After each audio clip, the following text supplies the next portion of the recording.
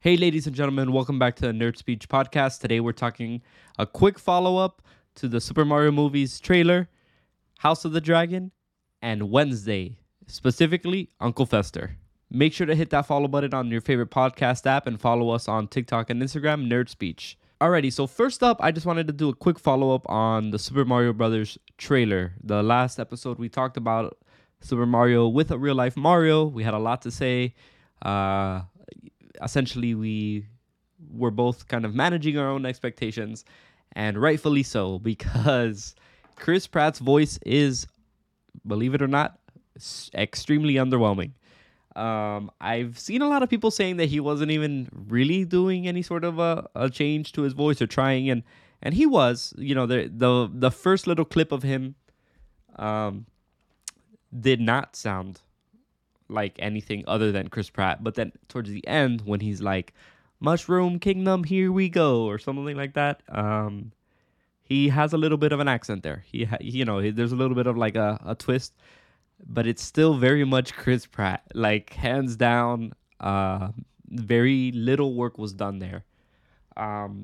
It's been worth it for some of the memes. I saw some really interesting memes that really just had me kind of cracking up about it, which is typical internet. We cope with things through humor, through memes, and we laugh through our pain. And Super Mario Brothers movie so far has been a little bit painful. We'll have to wait and see. Again, the it's still too early to tell. It's just a trailer, a teaser trailer at that.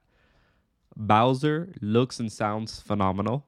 uh, Jack Black was kind of my other concern in terms of him being a voice actor for the franchise. But I guess since Bowser doesn't really have a voice, hasn't really had a voice, iconic voice, it's okay. And he did a really good job with it. So that's fine.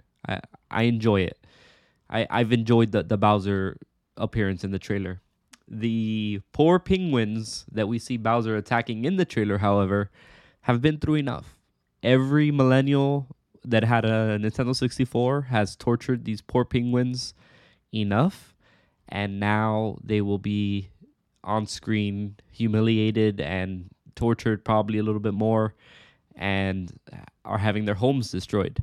So, I think, it's not a good time to be a penguin in the Super Mario universe. That's for sure. Toad also looks pretty good too. It was Keegan Michael Key, and it doesn't sound like him really, so that's interesting. But I think he looks and sounds really great. He definitely has a personality on him. So I'm excited for that. We did not get to see anything Princess Peach related. No Donkey Kong.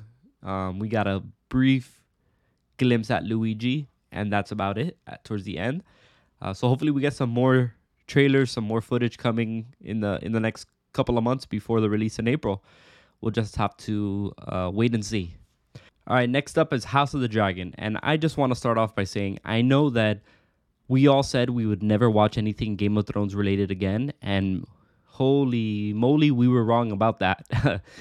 In my opinion, House of the Dragon is already better than Game of Thrones, and it will likely continue to be better. It'll be a better overall show, specifically because I think the source material adaptation of it has been handled a little bit better.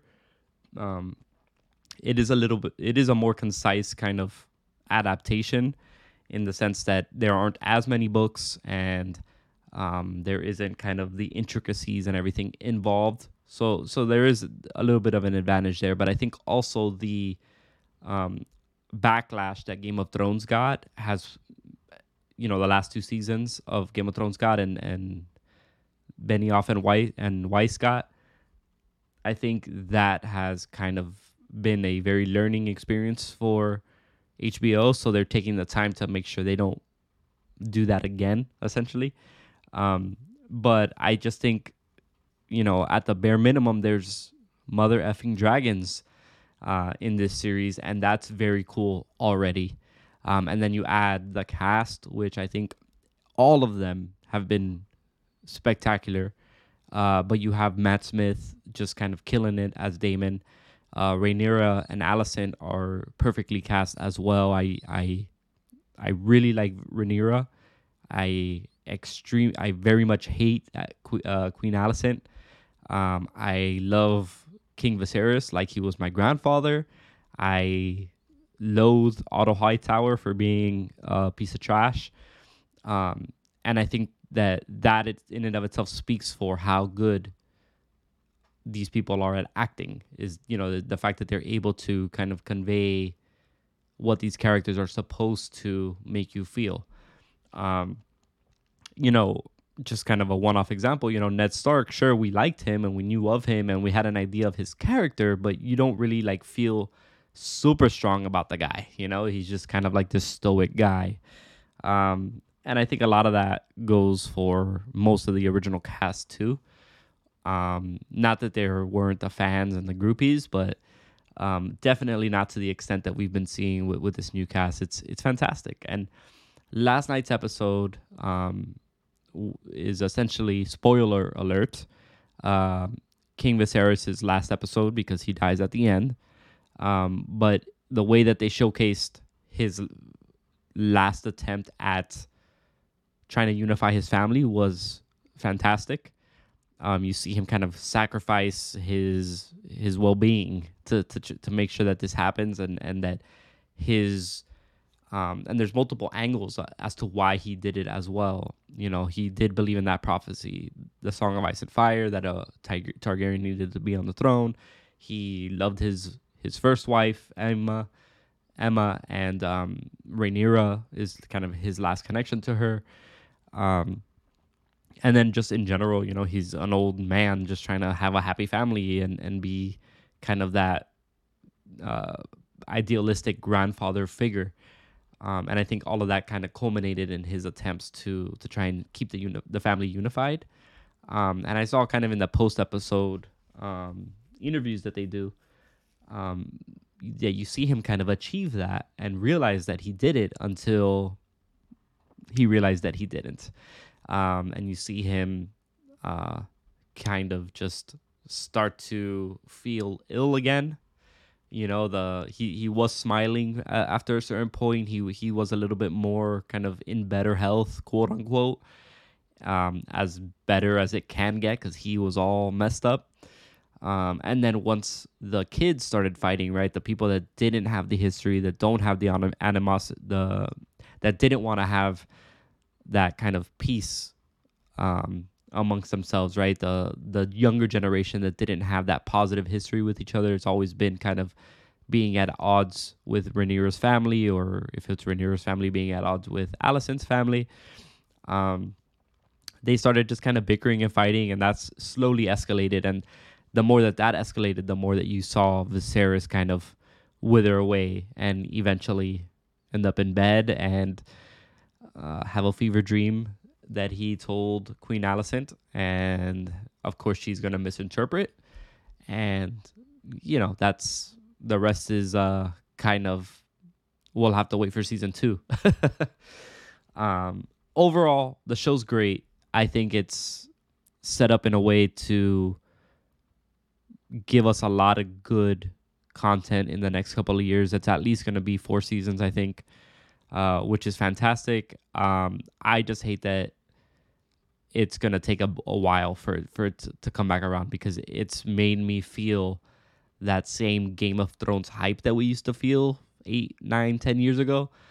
That, has kind of course, diminished. Game of Thrones ended and literally it disappeared from the public conversation. And I think with House of the Dragon, it's peak Game of Thrones vibes all the time. Every Sunday, every Monday, it's just peak Game of Thrones vibes on social and on the internet. And I missed that. I didn't realize how much I missed that until House of the Dragon. And it's just going to be interesting to see where we go from here. Alrighty, now wrapping up today's episode, I wanted to talk about real quick Uncle Fester, aka Fred Armisen, as portrayed in the Wednesday series that is premiering on Netflix. It hasn't aired yet, and I believe it comes out on November. Oh, that's interesting. I figured it would have come out I thought it was coming out in October, like for Halloween, but I guess not. But it's an all-star cast, right? It's in case you've missed it, when I say Wednesday, I'm referring to Wednesday Addams, and there's a show coming out with Wednesday Addams as the main kind of the lead on the show. And then, of course, her weird family. We got Catherine Zeta-Jones as Morticia. We've got Luis Guzman as Gomez. And I cannot find Pugsley anywhere. Christina Ricci, the original, well, not the original Wednesday Addams, but the 90s Wednesday Addams, will be making an appearance as well, not as a family member. We'll have to wait and see. Isaac Ordonez is Pugsley. I don't know who that is. So yeah, the crew's back together basically in a modernized version, framed after the mind of Tim Burton. So he's in charge. So it seems like it's a winning recipe so far. But I think the cherry on top is that Fred Armisen is playing Uncle Fester, which is hilarious. And I'm excited to see what that looks like. It looks like a modern take on things. It seems to be that it explores her journey through school. She ends up at Nevermore Academy based on the trailer. And it's a school for weirdos, right? And slowly she discovers secret passageways and monsters and things like that. So it's not traditional Addams Family where it's just that they're a weird family and they have to navigate through the plot. It's more so they are a weird family in a weird world. And we will get to see that. The interesting thing about it is that it feels a lot like the Sabrina show. Not Sabrina the Teenage Witch from the 90s, but Sabrina on Netflix. And in a lot of ways, I think it does better than Sabrina. I think Sabrina, after a certain point, got a little bit not try hard, but a little bit out of ideas, and they were just kind of scrambling to try and understand what to do with the show and where to go and what to write about, what plots to kind of introduce, and then they did that whole thing where they brought like the alternate versions of them, a la Multiverse of Madness, except way before that movie came out. But then it turns out that, if I remember correctly, they were just it wasn't alternate versions of them. It was just like acting versions. It was like a hallucination or something. So it was very weird. So I'm hopeful that this show, because it's a beloved franchise and it's nostalgic for a big group of us out here, they'll do a lot better job at it. And they do have the blueprint in front of them based off of like the earlier Sabrina seasons, which I think were a lot better. So it's going to be fun to see. And I mentioned this on our last episode with Mario, where we'll watch anything Fred Armisen does. He's a funny guy. He's kind of diverse. He could play that weird role. He could play that serious role. He could play that comedic role. And I think that Uncle Fester has opportunities for all of those things. And I'm excited to see him kind of, in my opinion, I think he's going to end up being kind of like a secondary lead in the show. Luis Guzman and Catherine Zeta-Jones are great. I don't have any issue with them. I just don't think they're going to be strong enough in the sense that those characters are going to resonate with the audience, which I think is part of the point, right? Is that they're not supposed to necessarily take away from Wednesday because it's her show, it seems. But Uncle Fester and Fred Armisen as Uncle Fester, I think, is going to definitely do that. And I think that that's also on purpose, right? It's going to be not just a comedic relief, a different type of comedic relief, because Wednesday is inherently funny. She's not trying to be funny, but her dialogue is always kind of sassy and funny. I think Fred Armisen's character is going to give a little bit of a different perspective because he's like goofy and kind of weird in a good way. So I'm excited for that. I'm interested to see what the show's gonna do with the franchise. We really haven't had a real reboot of them since the 90s. Ever since then, we've only really had um, the animated movies that came out, which I just today realized there's actually two movies, not just one, which goes to show you how popular that was. So, uh, yeah, it's going to be interesting to see where that ends up. And I'm looking forward to it probably the most out of anything else to spooky season.